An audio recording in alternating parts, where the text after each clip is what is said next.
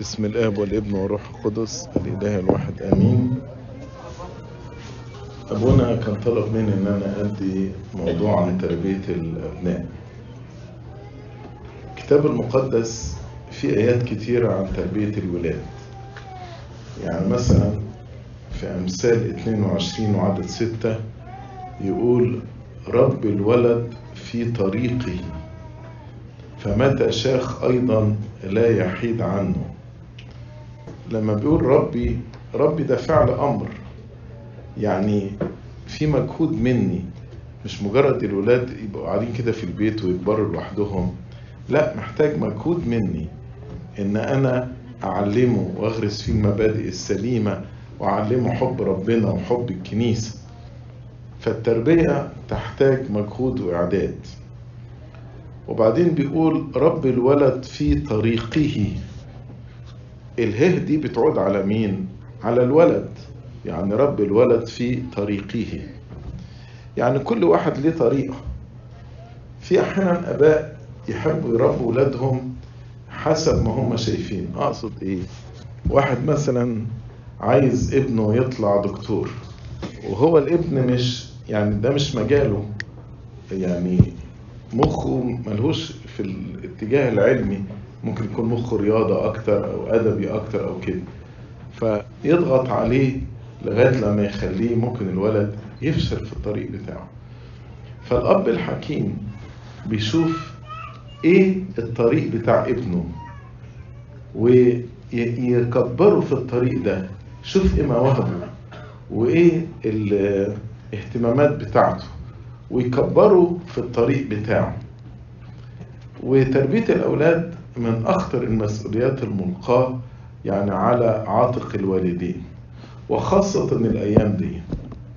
الأيام دي أنا لما باجي أعمل طفل بقول للأب والأم، بقول لهم المجهود اللي انتم المفروض تبذلوه اليومين دولت أكتر من اللي بذلوه الآباء والأمهات 10 سنين فاتت. لأن النهاردة الحقيقة الشر حوالين أولادنا من كل ناحية، من ابتدائي ومن حضانة، بيحاول إن هم يخلوهم يقبلوا الخطية على إنها أوضاع عادية في المجتمع، وبيضغطوا عليهم في المدارس، في الحضانات، في الكرتونز، في الجيمز، في التلفزيون والسوشيال ميديا، في كل حتة. عشان كده الأب والأم المفروض تبقى عينيهم مفتحة جدا ودريانين بأولادهم قوي قوي، علشان فعلا يربوهم في مخافة ربنا. ولو ابنك كبير شوية ابتدى يبعد شوية عن طريق ربنا، خليك حنين عليه. أقصد إيه؟ أقصد في فرق بين إنك تقبل الخطية والغلط وتقبل ابنك. خليك حنين. إحنا لما كبرنا ما تعرضناش للشر اللي الولاد متعرضين له. والله أعلم لو إحنا كنا بنكبر في الوقت ده، إحنا في الوقت ده في سن المراهقة كنا عملنا إيه. فتفهم الظروف اللي بيمر بيها، ومن خلال حبك واهتمامك بيه تقدر إن أنت تصحح طريقه، تقدر ترجعه لربنا. لكن للأسف إحنا أحيانا كتيرة حاجات بتشغلنا عن تربية ولادهم. نيجي مثلا عايزين نشتغل كتير كتير كتير كتير علشان نجيب البيت الكبير ونجيب العربية الكبيرة ويبقى عندنا فلوس كويسة وسيفنج. كل ده كويس، مش غلط، بس لو بتعمل كل ده على حساب تربية ولادك ما بتقضيش معاهم وقت، انت كده بتستثمر في المال وبتضيع ولادك، مش بتستثمر في ولادك. ولادك دولت استثمار، استثمر فيهم، استثمر فيهم.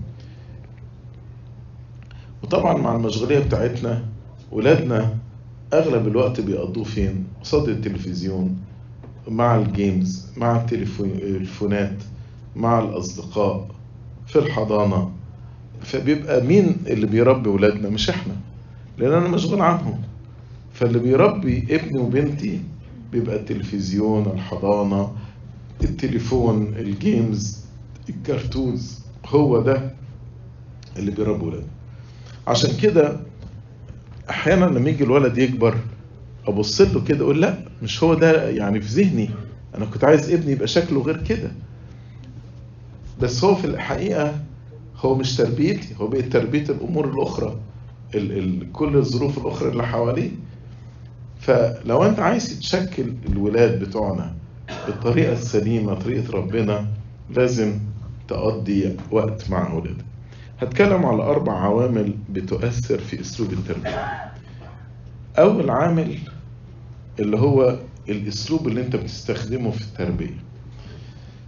شخصيات ولادنا وسلوكياتهم بتعتمد على حد كبير على إحنا بنربيهم إزاي. في 2 فاكتورز مهمين قوي في تربية الأولاد: الحب والحزم. الحب والحزم.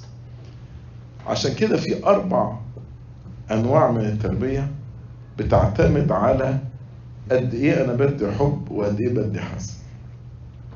لو أنا تربيتي كلها حزم حزم حزم حزم وما ببينش الحب، ده بنسميه الديكتاتورية والتسلط. أنا عارف كل الآباء بيحبوا ولادهم كلهم، لكن المهم إن أنا الحب ده يوصل لابني وبنتي، يبقوا شعارين بيه. يعني أنت مثلا لو بتكلمني بلغة أنا مش فاهمها، مش هقدر أفهمك. الحب ده لغة. لو أنت بتكلم ولادك بلغة حب هو مش فاهمها، يعني ممكن تكون لغة الحب عندك إن أنا أشتغل كتير كتير كتير وأجيب لهم فلوس كتيرة وأجيب لهم كل اللي عايزينه، بس عمرك مثلا ما حضنت ابنك، عمرك ما طبطبت عليه، عمرك ما قلت له إن أنت بتحبه. هو لغة الحب عنده عايز بابا يقضي معايا وقت، عايز بابا يلعب معايا شوية، لكن أنت مشغول عنه. أنت بذهنك لما تجيب له فلوس وتجيب له كل حاجة عايزها، هو ده الحب، بس هو ربما اللغة الحب عنده حاجة تانية. فاللي بيدي حزم وما بيبينش حب، ده الأسلوب بنسميه ديكتاتورية وتسلط. في نوع تاني العكس ده، إن مفيش حزم خالص، يعني الولاد يعملوا عايزين يعملوه، منتهى الدلع، تسيب، تدليل. النوع الثالث إن لا في حب ولا حزم، أنا مشغول عن ولادي وفي نفس الوقت مفيش حزم، مفيش أي سيطرة في البيت خالص. ده اللي بنسميه الإهمال. أما النوع الكويس بنسميه الحب الحازم، اللي بيبقى فيه بالانس، توازن ما بين الحب والحزم.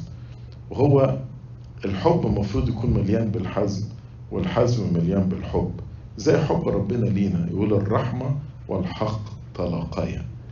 الرحمة اللي هو الحب، والحق اللي هو الحزم. فلما تيجي تبصوا على الجدول اللي قصادكم تلاقي الديكتاتورية والتسلط مفيش حب ولكن في حزم بس. التسيب والتدليل في حب بس مفيش حزم خالص. الإهمال لا في حب ولا في حزم. أما الحب الحازم بتلاقي فيه بالانس بين الاتنين، الحب موجود والحزم موجود. يعني ايه كلمة الحب؟ الحب اللي هو الدفء العاطفي، الحنان، التشجيع. والحزم اللي هو التهذيب، تأديب، المتابعة، هو ده الحزم. تعالوا نتكلم عن 4 أنواع كل واحد بالتفصيل. الديكتاتورية، في أب أو أم عايزين يتحكموا في أولادهم. البيت زي ما يكون كده معسكر، كله قوانين وأوامر، ده صح وده غلط. والأوامر أحيانا بتعطى بطريقة بوليسية كده، خالية من الحنان. ولو في كسر أي قاعدة أو أمر من الأوامر ده، ممكن يتعرض الولاد لعقوبات ممكن تكون أشد من الخطأ. فالنتيجة يا إما الولاد تبقى شخصيتهم ضعيفة جدا جدا، وبيخاف لو حد كده برق له يخاف على طول، لأن هو في البيت اتعود على الخوف. الأب بيزعق، بيشخط، الأم متنرفزة على طول. أو العكس بقى، يتكون عند الأولاد نوع من التمرد، ويقول لك بس أنا بقى 18 سنة وهسيب لهم بيت وامشي. ويعني أنا بعض أولاد قالوا لي هم قصدوا ينحرفوا علشان يأذوا أبوهم وأمهم.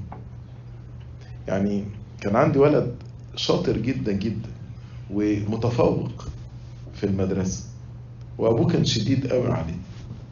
فالولد أول ما وصل سن 18 راح ساب البيت، ابتدى ياخد دراجز، مشي مع واحدة، وهو ولد كان كويس. فلما قعدت معاه قال لي أنا بابا كان بيعمل كل ده عشان كان عايز يعني يفتخر بيا إن أنا بقيت دكتور، وإن أنا مش عارف شماس في الكنيسة، أنا مش هخليه ينول اللي هو عايزه. قلت له حبيبي بس أنت بتأذي نفسك. قال لي مش مهم، أنا بوريك قد إيه الشيطان بيلعب بمخ الولاد لدرجة في التمرد بتاعهم بيبقى كل هدفه إن يأذي أبوه وأمه، علشان الأب والأم كانوا شداد معاه. البنات ممكن يبتدوا يخرجوا يدوروا على الحب والحنان بره البيت. والحاجة الخطيرة برضو في النقطة دي إن صورة ربنا بتتشوه في ذهن الولاد، لأن احنا لما نصلي بقول يا أبانا، دايما نقول ربنا ده أب لينا. فلو أنا علاقتي بوالدي الجسدي مش كويسة، وأبويا الجسدي ده صارم وقاسي وشديد عليا، فهعكس الصورة دي على ربنا. وهنا الكتاب المقدس بيحذر النوع ده من الآباء والأمهات، يقول لهم أيها الآباء لا تغيظوا أولادكم لئلا يفشلوا. ما تخشش في عند مع ابنك ولا بنتك، لو دخلت في عند معاهم هتخليهم يفشلوا. والولاد هنا يعني الحاجات يعني الكومن عندهم عند بطريقة عجيبة جدا. يعني مهما انت حاولت ان انت يعني تشد عليهم اكتر او تحرمهم من حاجات مش تفرق معهم، في الاخر هو لازم يعمل اللي هو عايز يعمله. عكس النوع ده بقى هو التدليل والتسيب، الدلع، يعني هو اظهار مشاعر حب وعاطفة دون اي حزم او تحكم في الولاد. وهنا في اب وامهات بيفتكروا ان هم لو جابوا لولادهم كل طلباتهم الولاد يبقوا كويسين. بالعكس، الولاد بيطلعوا مدلعين وما عندهمش اي يعني احتمال تحمل المسؤولية. ده غير كده ان كل طلبات الابناء مجابة ليهم، والولاد هم اللي بيعملوا الرولز بتاعتهم. يعني يرجع الساعة كام، ان شاء الله يرجع 5 الصبحية، مش مهم. الاب والام ما بيحطش اي رولز للبيت خالص. فالولاد هم السلطة الاعلى في اتخاذ قراراتهم. فالنتيجة ان الولاد ما بيتعلموش تحمل المسؤولية، وغالبا تلاقيهم فشلوا في التعليم الأكاديمي، لأن التعليم في المدرسة ولا الجامعة ده محتاج نوع من أنواع الالتزام والدراسة، يقضي وقت ويروح ويذاكر، محتاج ده. لكن الولد المدلع ده مش هيذاكر، هو عايز يهفن ويخرج ويتفسح مع أصحابه وخلصت على كده. وكتير الولاد دولت يقعوا في مشاكل، يعني يجيب عربية يسوقها كده بإهمال، ياخد تيكتس قد كده، لأن وممكن ياخد قرارات غلط لأنه ما عندوش خبرة في اتخاذ القرارات. الأب والأم ما عودهمش إزاي ياخدوا قرارات صح. ولما يكبروا الولاد ويبتدوا في مواجهة الحياة وصعوباتها أحيانا بينهاروا، لأن عاشوا متدلعين فانهاروا بسبب التدليل الزائد. لهذا النوع من الآباء الكتاب المقدس بيقول العصا والتوبيخ يعطيان حكمة. العصا ما يقصدش عصا يعني تضربهم بالعصاية، فكرة التأديب. العصا والتوبيخ يعطيان حكمة، والصبي المطلق إلى هواه اللي سايبه يعمل اللي عايز يعمله مفيش أي كنترول عليه يقول لك يخجل أمه، يعني يجيب العار للأسرة. أيضا في أمثال 13-24 يقول من يمنع عصاه ينقذ ابنه، بيكرهه. اللي ما يأدبش ابنه بيكرهه، يحب الرب يؤدبه، ومن أحبه يطلب له التأديب. برضه في أمثال 22-15 يقول الجهالة مرتبطة بقلب الولد. يعني الطفل بيتولد يعني في جهالة وفي حماقة. طب إيه اللي يخلي الولد يتعلم الصح من الغلط ويبقى عنده حكمة؟ يقول عصا التأديب تبعدها عنه، لما أقول له ده غلط وابتدي أعلمه. وآخر آية أمثال 23-13 لا تمنع التأديب عن الولد لأنك إن ضربته بعصا لا يموت. يعني تخافش لو انت تاني ما بيتكلمش هنا على الضرب الجسدي، لا، بيتكلم فكرة التأديب. مش هيحصل له حاجة لو انت أدبته، حتى لو قعد يبكي له شوية ولا واتيفر مش هيحصل له حاجة. لا تمنع التأديب عن الولد لأنك إن ضربته بعصا لا يموت. النوع الثالث بقى اللي هو لا فيه حب ولا فيه حزم، والنوع ده لا يظهر أي مشاعر من الحب أو الحنان، ولا يستخدم الحزم والتأديب مع الولاد، لا ده ولا ده. الأسلوب ده بيظهر إمتى؟ لما الأب والأم يحسوا إن مسؤولية التربية مسؤولية جسيمة ومرهقة. فمثلا أنت عمال بتتابع مع ابنك وهو عنيد حبتين ولا مديك هرطاين، فتروح تقول خلاص يعني سيب، خليه يعمل اللي هو عايزه يعمله، وأنت أساسا متضايق منه. فهو لا في حب ولا ابتديت تحاول إن أنت توجهه وتأدبه وتصلحه. خلاص you give up on him، يعني أنت فقدت فيه الأمل، سايبه بقى يعيش زي ما هو عايش. أو السبب الثاني لما يكون الآباء مشغولين مشغولين مشغولين مشغولين، والشغل هنا فيه ضغوط كتيرة، فلما يجي يرجع البيت حتى لو هو يعني قلبه مليان بالحب، لكن من كتر الإرهاق لا عارف يضحك مع ابنه ولا عارف يحضنه ولا عارف يقول إن هو بيحبه، لأنه مضغوط مضغوط مضغوط. وهنا الأبناء بيكونوا ضحية لإهمال أبائهم. الولاد اللي هم الأب والأم بيهملوهم بيعانوا من التمرد وعدم تحمل المسؤولية، وأحيانا الولاد يبتدوا يدمنوا المخدرات والكحول، يبتدوا يروحوا يحضروا سهرات وحفلات، يمشوا أخلاقيا غلط إلى آخره. طبعا ده أسوأ أنواع التربية. والآباء دول الكتاب المقدس بيقول لهم البنون ميراث من الرب، يعني ربنا ورثك الولاد دولت، ثمرة البطن أجرة صالحة من عند ربنا. فازاي ربنا يديك هدية وانت تأثر فيها؟ ويقول أيها الآباء لا تغيظوا أولادكم بل ربوهم بتأديب الرب وإنذاره. يعني ما تفقدش الأمل في ابنك، افضل تابع معاه وربيه بتأديب الرب وإنذاره. أما أحسن أنواع التربية أو نوع المثالي اللي بنسميه الحب الحازم، الأسلوب ده مملوء من الحب والحنان، وفي نفس الوقت في حزم وتأديب إذا لزم الأمر. وإعطاء الأوامر بيكون بالإقناع والتفاهم خصوصا للمراهقين، مش بالقهر وبالعنف. بقعد معاه بتفاهم معاه وبشرح له ليه أنا بقول له إنه ما يتأخرش بالليل، ليه بقول له لازم يرجع الساعة 10 بالليل.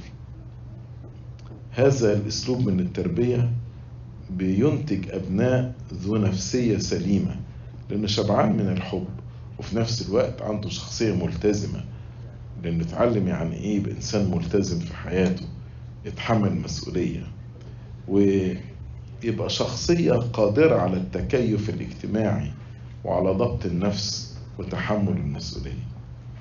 الآباء دول تنفذوا قول ربنا أدب ابنك لأن فيه رجاء، فيه رجاء، ولكن على إماتته لا تحمل نفسك. يعني ما تقعدش تأدب فيه لغاية لما تموته، مش جسديا، نفسيا وعاطفيا واجتماعيا، يبقى كده شخصية هزيلة. يبقى أول حاجة أسلوب التربية، أسلوب التربية. الفاكتور الثاني اللي هو الجو المنزلي. هل البيت فيه خناقات؟ هل البيت فيه سلام؟ من الاحتياجات النفسية الأساسية عند الشخص، أي شخص، هو الإحساس بالأمان والأهمية. إحساس بالأمان، السكيورتي، وإنه مهم، إنه مهم. توفير الجو ده من الأمان والاستقرار يطلع أولاد مباركين. يعني فاكرين مصر أيام الثورة في بدايتها، وما كانش فيه الشارع المصري ما كانش فيه أي انضباط، كان كلنا عندنا إحساس بعدم الأمان، فالناس كلها ما كانتش حاسة بالاستقرار. هكذا البيت لما يكون ما فيهوش سلام ولا استقرار عائلي، ودايما سامع الأب والأم بيتخانقوا مع بعض، أو كلمة الطلاق دي عمالة تتقال إلى آخره، ده هيطلع أولاد متعبين. يعقوب الرسول بيقول آية مهمة أوي، يقول ثمر البر يزرع في السلام من الذين يفعلون السلام. يعني ايه الآية دي؟ يعني لو البيت ده عبارة عن حقل، التربة بتاعته مفروض تكون تربة سلام، والفلاح اللي بيزرع في الحقل ده يكون صانع سلام.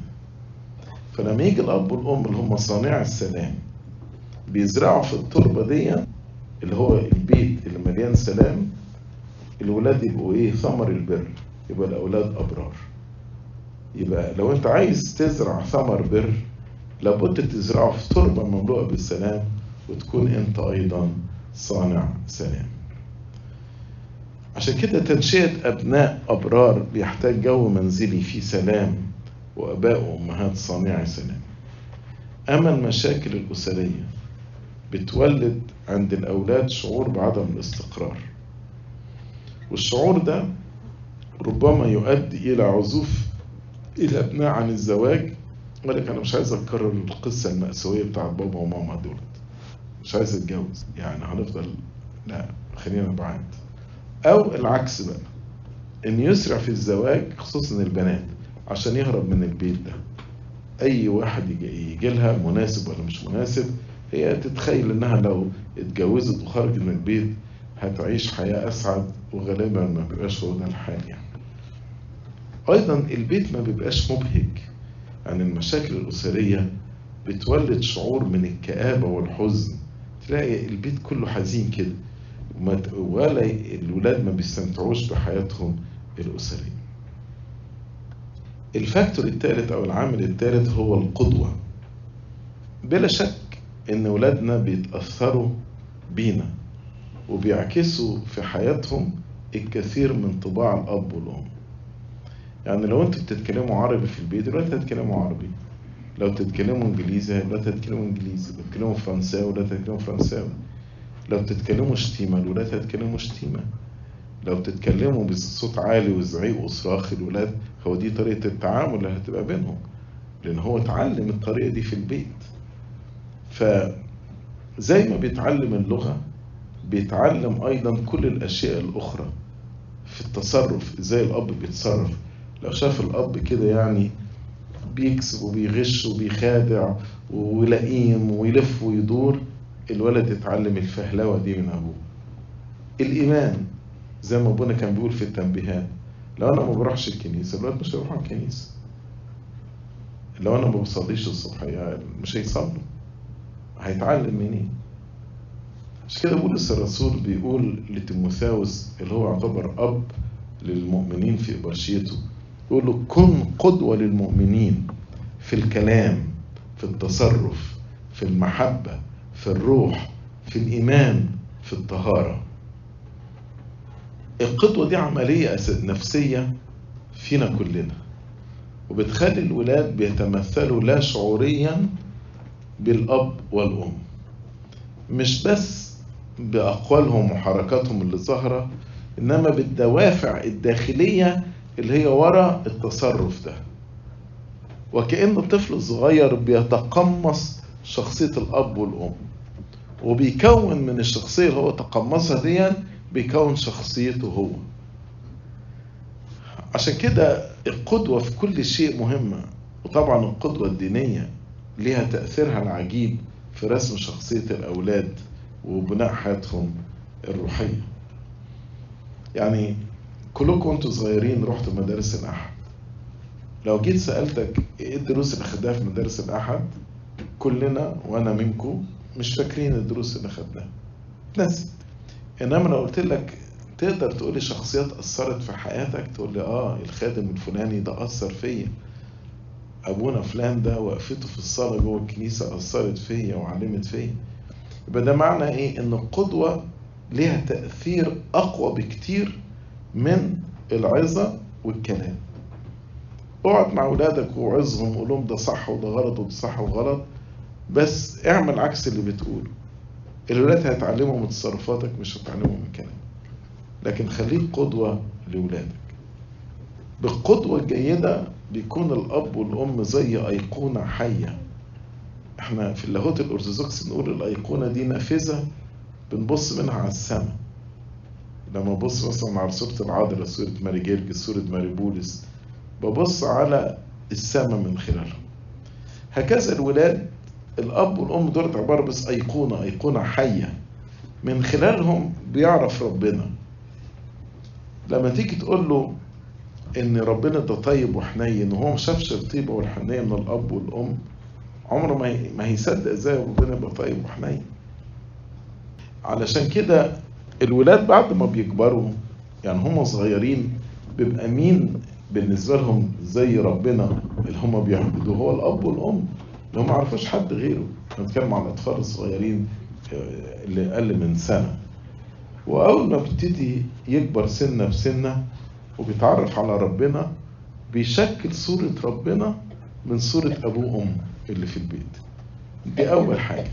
يعني الصورة الأولى اللي بيكونها الطفل عن ربنا بتتكون من خلال رؤيته لأبوه وأمه. العامل الرابع والأخير، زي ما أنا قلت إن الأيقونة، الأب والأم دول زي أيقونة بيقدمها الأب والأم لأولادهم، لكن في دور غرس العادات الدينية وتدريب أولادنا عليهم. يعني ايه غرس العادات الدينية؟ في حاجة اسمها وسائط نعمة. احنا كلنا كبار وصغيرين محتاجين الوسائط دي عشان ندخل في دايرة عمل نعمة ربنا، واحنا كلنا محتاجين نعمة ربنا. العادات دي انتوا كلكم عارفينها: صلاة، كتاب مقدس، صوم، عطاء، عبادة كنسية، اعتراف، تناول، عمل رحمة، خدمة. لابد ان انت تعلم ولادك العادات دي. اي نعم في تدرج، لكن لازم بتغرس فيهم العادات دي. يعني لو انت ما علمتش ابنك الصوم، هو الصوم هيبتدي بكره. لو انت ما علمتوش الصوم وانت ما كنتش صايم، هو هيتعلم الصوم ازاي؟ علشان كده بقولك في تدرج. فالتدرج بيجي عن طريق 3 أسئلة. السؤال الأولاني: ماذا؟ ايه العادات اللي انا عايز اعلمها لولادي؟ ما هي العادات؟ السؤال الثاني: كيف؟ بعلمهم ازاي يعملوا العادات دي. السؤال الثالث: لماذا؟ ليه هم بيعملوا الحاجات دي؟ اقصد ايه؟ في اول 6 سنين بغرس في ولادي اسماء العادات. بمعنى بقول ان في حاجه اسمها صلاه، في حاجه اسمها كتاب مقدس، في حاجه اسمها اعتراف، تناول، صوم، صدقه، عمل رحمه. وبعوده انه يبتدي يعمل الحاجات دي، بس انا مش متوقع منهم ان هم يعملوها بكفاءة او يعملوها بطريقة صح. بمعنى انا ممكن مثلا نقول له: انا نقف نصلي، وابني اللي سنه 2 3 واقف جنبي بس عمال يتنطط رايح جاي وكده، باخده اوقفه شوية، يتنطط شوية واجيبه اوقفه شوية الى اخره. بس هو ابتدى يعرف ان في حاجة اسمها صلاة. هنبتدي بكرة الصوم، فنقول البيت كله صايم، حتى الولاد اللي سنهم 2 3 4 كله صايم. يجي الولد ده مثلا ياخد شوكولاته، ياخد كوبايه لبن، واتيفر، انا بغمض عيني بس انا بغرس في ذهنه ان في حاجه اسمها صوم. ده اول 6 سنين. من 6 ل 12 دي فتره كيف. بعلمه بقى ازاي يصوم صح، ازاي يصلي صح، ازاي يقعد مع الكتاب المقدس ويدرسه، ازاي يروح ويعترف. بعلمه كيف يتقن هذه العادات. عشان كده على سن 12 سنة المفروض يكون بيعرف يصوم كويس، مش هيحصل له حاجة، تخافوش. يعني النهاردة كل الدكاترة بينصحوا بالفيجان دايت اللي هي أكلنا في الصوم الكبير. يعني بالعكس، هو لما يتعلم الصوم قبل ما سن المراهقة ويتعلم يضبط جسده، لما تجيله حروب الشهوات وكده يعرف ازاي يضبط جسده. لكن لو معلمتوش الصوم هيبقى فريسة لخطايا الجسد. على سن 12 سنة، من سن 12 ل 18 بيكون ابتدى عايز يفهم، فبيسألك: هو احنا لازم نصوم؟ هو احنا ليه لازم نروح لابونا نعترف؟ ده بقى لماذا. ما تتخطش من الأسئلة. ده في السن ده هو عايز يفهم. تكون بقى مستعد للإجابة، مستعدين لمجاوبة كل من يسألكم على سبب الرجاء الذي فيكم. تكون الإجابات واضحة في ذهنك وبتجاوب. ولو في سؤال مش عارف قول طب تعالى نروح لأبونا، أنا وأنت هاخدك نروح لأبونا ونقعد ونسأله ونشوف ليه إحنا لازم نعترف عند أبونا. ابتدي واشرح. بس ما تقلقش من الأسئلة دي، لأن أنت اللي غرسته في أول 12 سنة زي ما بيقولوا التعليم في الصغر كالنقش على حجر، مش هيضيع منه. هو بيسأل عشان عايز يفهم. ودي وصية، يعني في سفر التثنية ربنا قال ولتكن هذه كلمات التي أنا أوصيك بها اليوم على قلبك، قصها على أولادك، تكلم بها حين تجلس في بيتك، حين تمشي في الطريق، حين تنام، حين تقوم، اربطها علامة على يدك، لتكن عصائب بين عينيك، اكتبها على قوائم أبواب بيتك وعلى أبوابك. يعني دور مهم جدا في ان احنا نعلم ولادنا وصية ربنا. إهمال الآباء والأمهات للتنشئة الدينية بيؤدي إلى فتور العلاقة بين أولادنا وربنا، وده هينعكس على كل نواحي الحياة الأخرى. هتلاقيه بقى مذاكرته، علاقاته مع الآخرين، علاقته معاكم انتوا الاثنين، علاقتهم كإخوات مع بعض في البيت، كلها اتأثرت. في نقط سريعة عايز أقولها بخصوص يعني تربية الولاد. واحنا لازم يعني مثلنا هو الله هو أبونا، وإزاي ربنا بيتعامل مع أبنائه عشان نتعلم منه. يعني حاجة مهمة احترام الخصوصية في يعني تربية ولادك. أي نعم، مثلا لما بتجيب له تليفون بتحترم خصوصيته، بس بتفهمه ان انت ليك الحق ان انت في اي وقت ممكن تطلب التليفون وتشوف اللي فيه. لكن ان جنرال ان انت بتحترم خصوصيته، ما بتستخدمش الحق ده على الفاضي والمليان، ويجي الولد يشوف كده يعني ايه بابا دخل الأوضة بتاعتي وعمال يفتش في التليفون، يفتش في دولابي، يفتش في المكتب بتاعي. لكن لو في حاجة انت قلقان منها ما تروحش من وراه، كلمه قول انا عايز اشوف التليفون بتاعي. لان انت من الاول قلت له قبل ما تجيب له التليفون، تقول له على فكرة انا من حقي اشوف التليفون، انا هحترم خصوصيتك، بس من اني بحبك لو شكيت في حاجة انا ده حقي. حاجة تانية برضو في حديثك مع أولادك ما يكونش الحديث عنيف وفيه هجوم. شوف ربنا اتعامل مع السامرية منتهى الرقة، والأب اتعامل مع الابن الضال بمنتهى الحب والحنان. حاجة تانية برضو الستر. أحيانا نقعد نتكلم على أولادنا مع أصدقائهم أو مع قرايبنا أو مع يعني أصحابنا، ونتكلم على عيوبهم. ودي طبعا خصوصا في السن المراهقة، الفتى والفتاة بيبقى مهتمين بصورتهم قصاد الناس. فانت لما تقعد تتكلم وتشتكي وتقول فلان ده تعبني وعم سربي لي مشاكل كتيرة وعامل لي وسوي لي، تقعد تحكي بقى عنه، ده مش كويس. ده مش كويس. عايز يعني تاخد نصيحة بينك مثلا ما بين أبونا، بينك ما بين واحد وشخص انت تثق فيه، يعني خد نصيحة لو انت محتاج نصيحة، لكن ما تقعدش قصاد الولد وتتكلم كلام سلبي عليه. شوف المرأة اللي مسكت في ذات الفعل المسيح سطر عليها وقال لهم اللي منكم بلا خطية يرميهم بأول حاجة. يعني أحيانا في الافتقاد أول ما نخش بيت تلاقي الأب والأم يمسكوا بأولادهم، ولازم يكونوا ولاد حلوين، ويبتدوا بقى ده بيعمل وده بيسوي وده بيعمل، ويبقى الولد مكسوف بقى، يعني هو عايز صورته قصاد أبونا وقصاد سيدنا تبقى صورة حلوة، فخلاص هو اتهلهل كده قصاد أبونا. ده ما يصحش. ده لو أنت عايز تقول حاجة قولها بينك ما بيننا، وإحنا بنحاول نعالجها كده بطريقة غير مباشرة. لكن ما تقعدوش يعني تتكلموا على أولادكم سلبي قصاد الآخرين. برضو حكاية انك تمدح ولادك وتشجعهم لما يعملوا حاجة. يعني المرأة اللي سكبت الطيب وحصل هجوم عليها، السيد المسيح مش بس دافع عنها انما مدحها، قال عملا حسنا فعلت بي لماذا تؤنبونها، وقال ان حيثما يبشر بالانجيل في العالم كله يذكر ما فعلته هذه المرأة تذكارا له. بتشجع ولادك، بتمدحهم، ولا هم على طول سامعين منك النقد بس؟ برضو من الآيات الجميلة اللي ربنا قالها لأولاده قال سأراكم أيضا فتفرح قلوبكم ولا ينزع أحد فرحكم منكم. هل أنت شخص مفرح لأولادك؟ هل أنت مصدر سعادة لأولادك؟ ولا الولاد أحيانا يقولوا إمتى بابا بقى يخش ينام، ولا إمتى بابا يخرج عشان ناخد راحتنا في البيت؟ أنت مصدر رعب وخوف ليهم ولا مصدر فرح وطمأنينة والولاد حاسين بطمأنينة حواليه؟ لما بتكون حازم، أنا قلت الحزم يكون كله حب.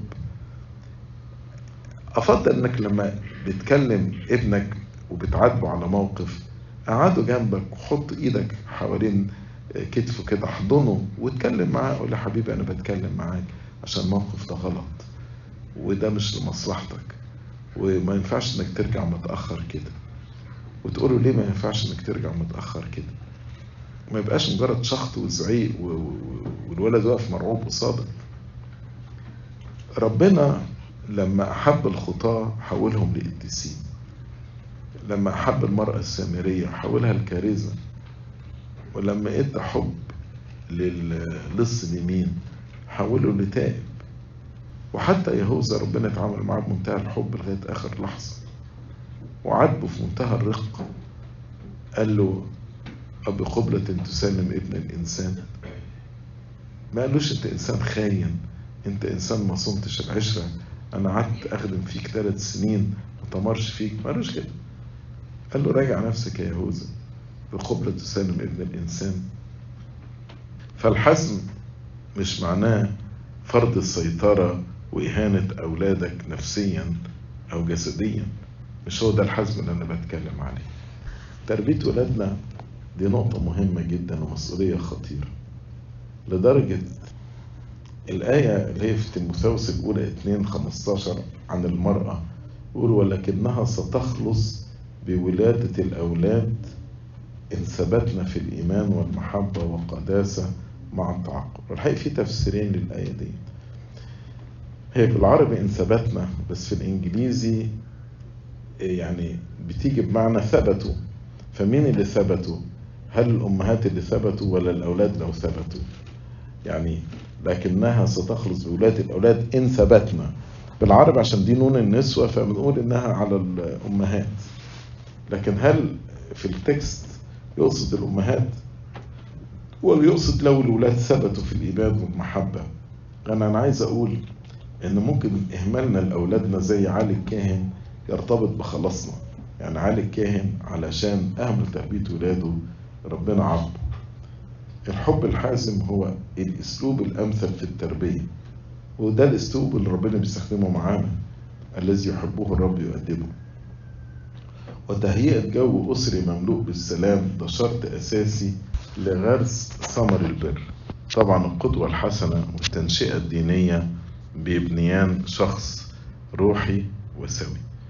ربنا يعطينا ان احنا نهتم بتربية أولادنا بطريقة سليمة في مخافة ربنا، علشان يكون ليهم ولينا جميعا نصيب وميراث في فردوس مع كل القديسين. لإلهنا كل مجد والإكرام من الآن وإلى الأبد آمين.